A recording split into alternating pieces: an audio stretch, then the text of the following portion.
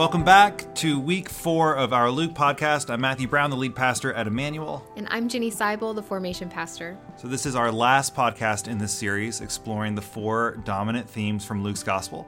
And so far we've looked at Luke's presentation of Jesus as the telos, and then we looked at the centrality of the Holy Spirit in empowering Jesus' life and ministry.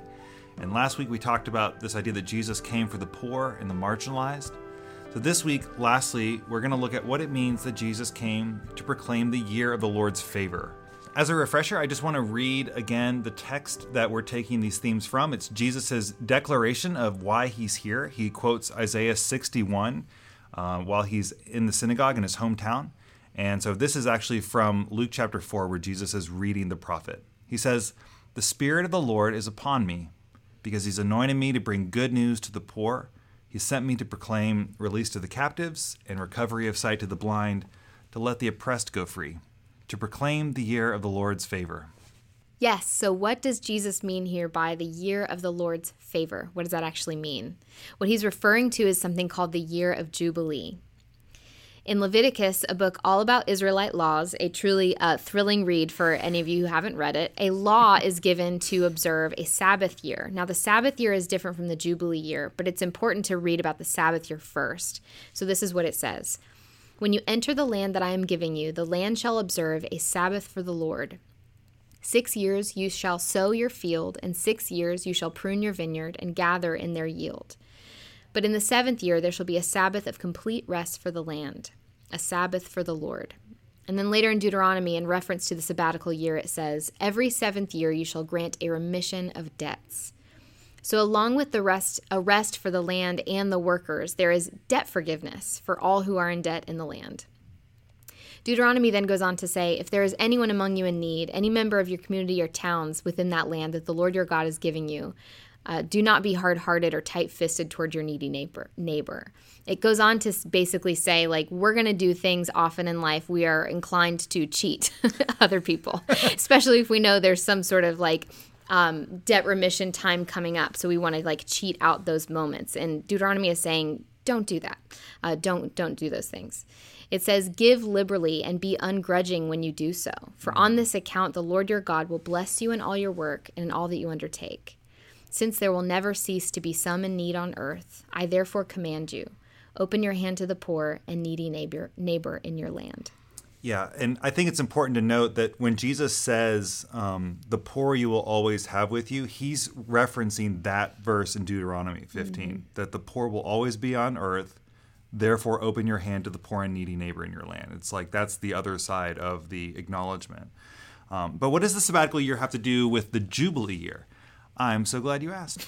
While the sabbatical year is to be observed every 7th year, the Jubilee year is to be observed every 50th year, the year after the 7th sabbatical year cycle. So Jubilee is like the epitome of the sabbatical year. All the good things about sabbatical year times 7. In Hebrew numerology, 7 is the perfect number. It's the complete number. Leviticus says, "You shall hallow the 50th year and shall proclaim liberty throughout the land to all its inhabitants."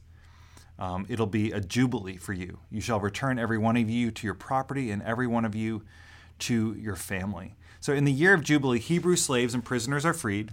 All debts are forgiven. The mercies of God are particularly manifest.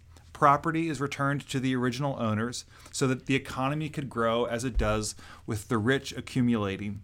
But eventually, all the accumulated land would be returned to the family who owned it originally, free of charge, allowing the next generation to start over with their grandparents' lands and begin again. Over and over again, the chapter talks about not cheating one another, taking care of people who cannot afford to take care of themselves rather than purchasing them as slaves. This is essentially a full reboot every generation. And what this does, if we just think about it in sort of terms of contemporary economics, is it eliminates the generational wealth that creates injustices between classes and races. Mm-hmm. So if you just think about this in very modern American ways, the average median wealth of a black household is $24,000 compared to a white household where the average median wealth, that's like total assets, savings, the whole thing, $189,000 for white households. So typically a black household has 12.7% of the wealth that a typical white household has, which is about $165,000 less in wealth. Most of us listening, certainly Jenny and me, are recipients of generational wealth that has been passed down to us. Meanwhile, other people in our country, a lot of times along racial lines, fall further and further behind with every generation when we are actually inheriting the wealth that was first built through government subsidies that constructed the middle class after World War II. So you can imagine what would happen if in our own country, which we're not a theocracy, but if we were, if every generation got the chance once again to start with the same leg up, to build a life for themselves and for their family. So what does Jesus mean when he says he's come to proclaim the year of Jubilee? Basically what he's saying is that his kingdom has come. His reign has been inaugurated in his incarnation and in his kingdom. And in his kingdom, every year is Jubilee year. We talk a lot about living in the already and the not yet. And I think that's really helpful in understanding what Jesus is saying here. So because Jesus has not yet returned with this final, consummation of the new heaven and the new earth, where all things will be reconciled to him and we will live fully and completely in his will for the universe. That's the not yet. Because that's not yet true, we can't live fully into the Jubilee year and all that it means and stands for. But because Jesus has come already, which is why we call it the already, we are tasked as those who are members of his kingdom to live as though it really is the Jubilee year, to learn ways to live into this reality as we are able. Firstly, and most practically, I believe, to not cheat, as the Bible, as we read, says over and over again in these passages, to do good business practices, to be generous, to take in and care for rather than just write a check to. That's really good. Yeah, I mean, I think on a broader, maybe more societal, scale, it's part of it is to recognize the way that theft is. That we've inherited stolen things. Mm-hmm. A lot of what causes the transfer of assets. So a lot of what Jubilee is accomplishing in the Old Testament law is it is righting the inequities of power that made it possible for those with power to take from those without power. Mm-hmm. And this is still true today. I mean, this is true in our own land, where at one point white European settlers swindled native peoples from their ancestral tribal lands. It was true when white colonialists built a thriving economy on the backs of unpaid black labor. Now, this isn't to say that you and I, if you buy a house, you're stealing that house from someone and you really should give it back to them. But at the same time, the spirit of Jubilee does acknowledge, and it's something that we have to reckon with and figure out how we can, in our own ways, right it. Jubilee acknowledges that what oftentimes puts me in a position to, for example, buy that house, to haggle a price down, to get a loan, may very likely be due to theft in one form or another further upstream. Mm-hmm. Forgiveness of debts with Jesus is always about economic injustice. I think that's the most surprising thing to a lot of us in the world today. Something less surprising, but equally true and is worth stating here, is that Jesus is always about spiritual justice, which is, for him, the forgiveness of sins. So being people of reconciliation is a huge way that we can live into this idea of the Jubilee year. This means reconciliation with God and reconciliation with each other. I've started praying the morning and evening prayer in the Book of Common Prayer as a way to kind of order my prayer life, and it's been really helpful. And in both of those, confession is like the very first thing in the prayers. And what happens when we do that kind of thing on a daily basis is we have this sort of daily reconciliation with God initially that totally shifts then the way we can go about in the world and think about God and ourselves and other people. When we start our days with reconciliation, we then can move in the world in reconciliation. And this upcoming Sunday, we're going to talk a little bit more about forgiveness as we're about to enter the season of Lent. So if you want to come to church, we would love for you to come, and you can hear a little bit more about what it means to be people of Jubilee in this way and living in forgiveness. So the last thing I want to say about the Jubilee year is that it means hope. The year of Jubilee is a year of good news. It is good news for the poor, that they will be taken care of ultimately, lifted up, and given back what's theirs. And it is good for the rich in that they will get to experience the joy of giving away and giving back. I say that, and it may sound a little sarcastic, because I don't know how many people who really want to give away their wealth at the end of their lives, or even, today.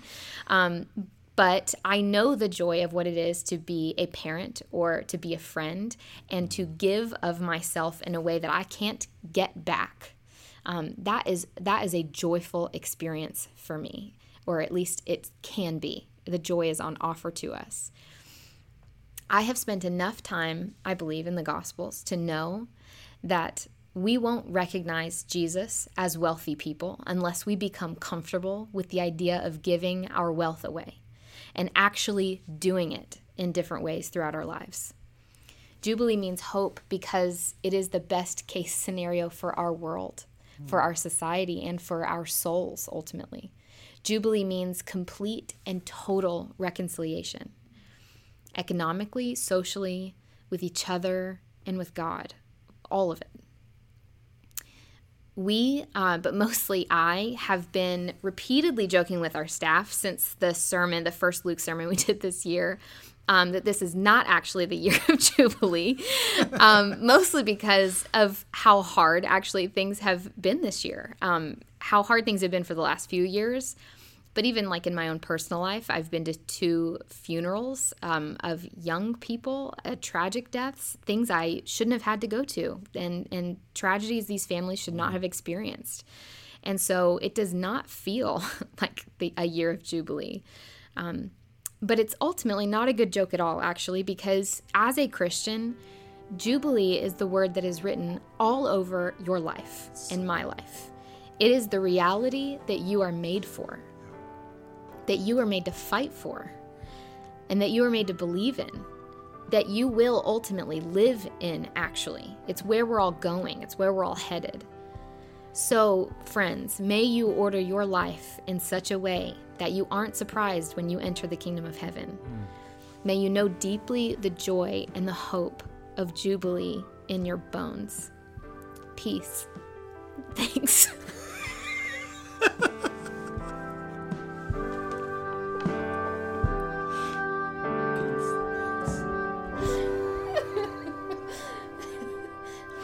Keep that at the end this time.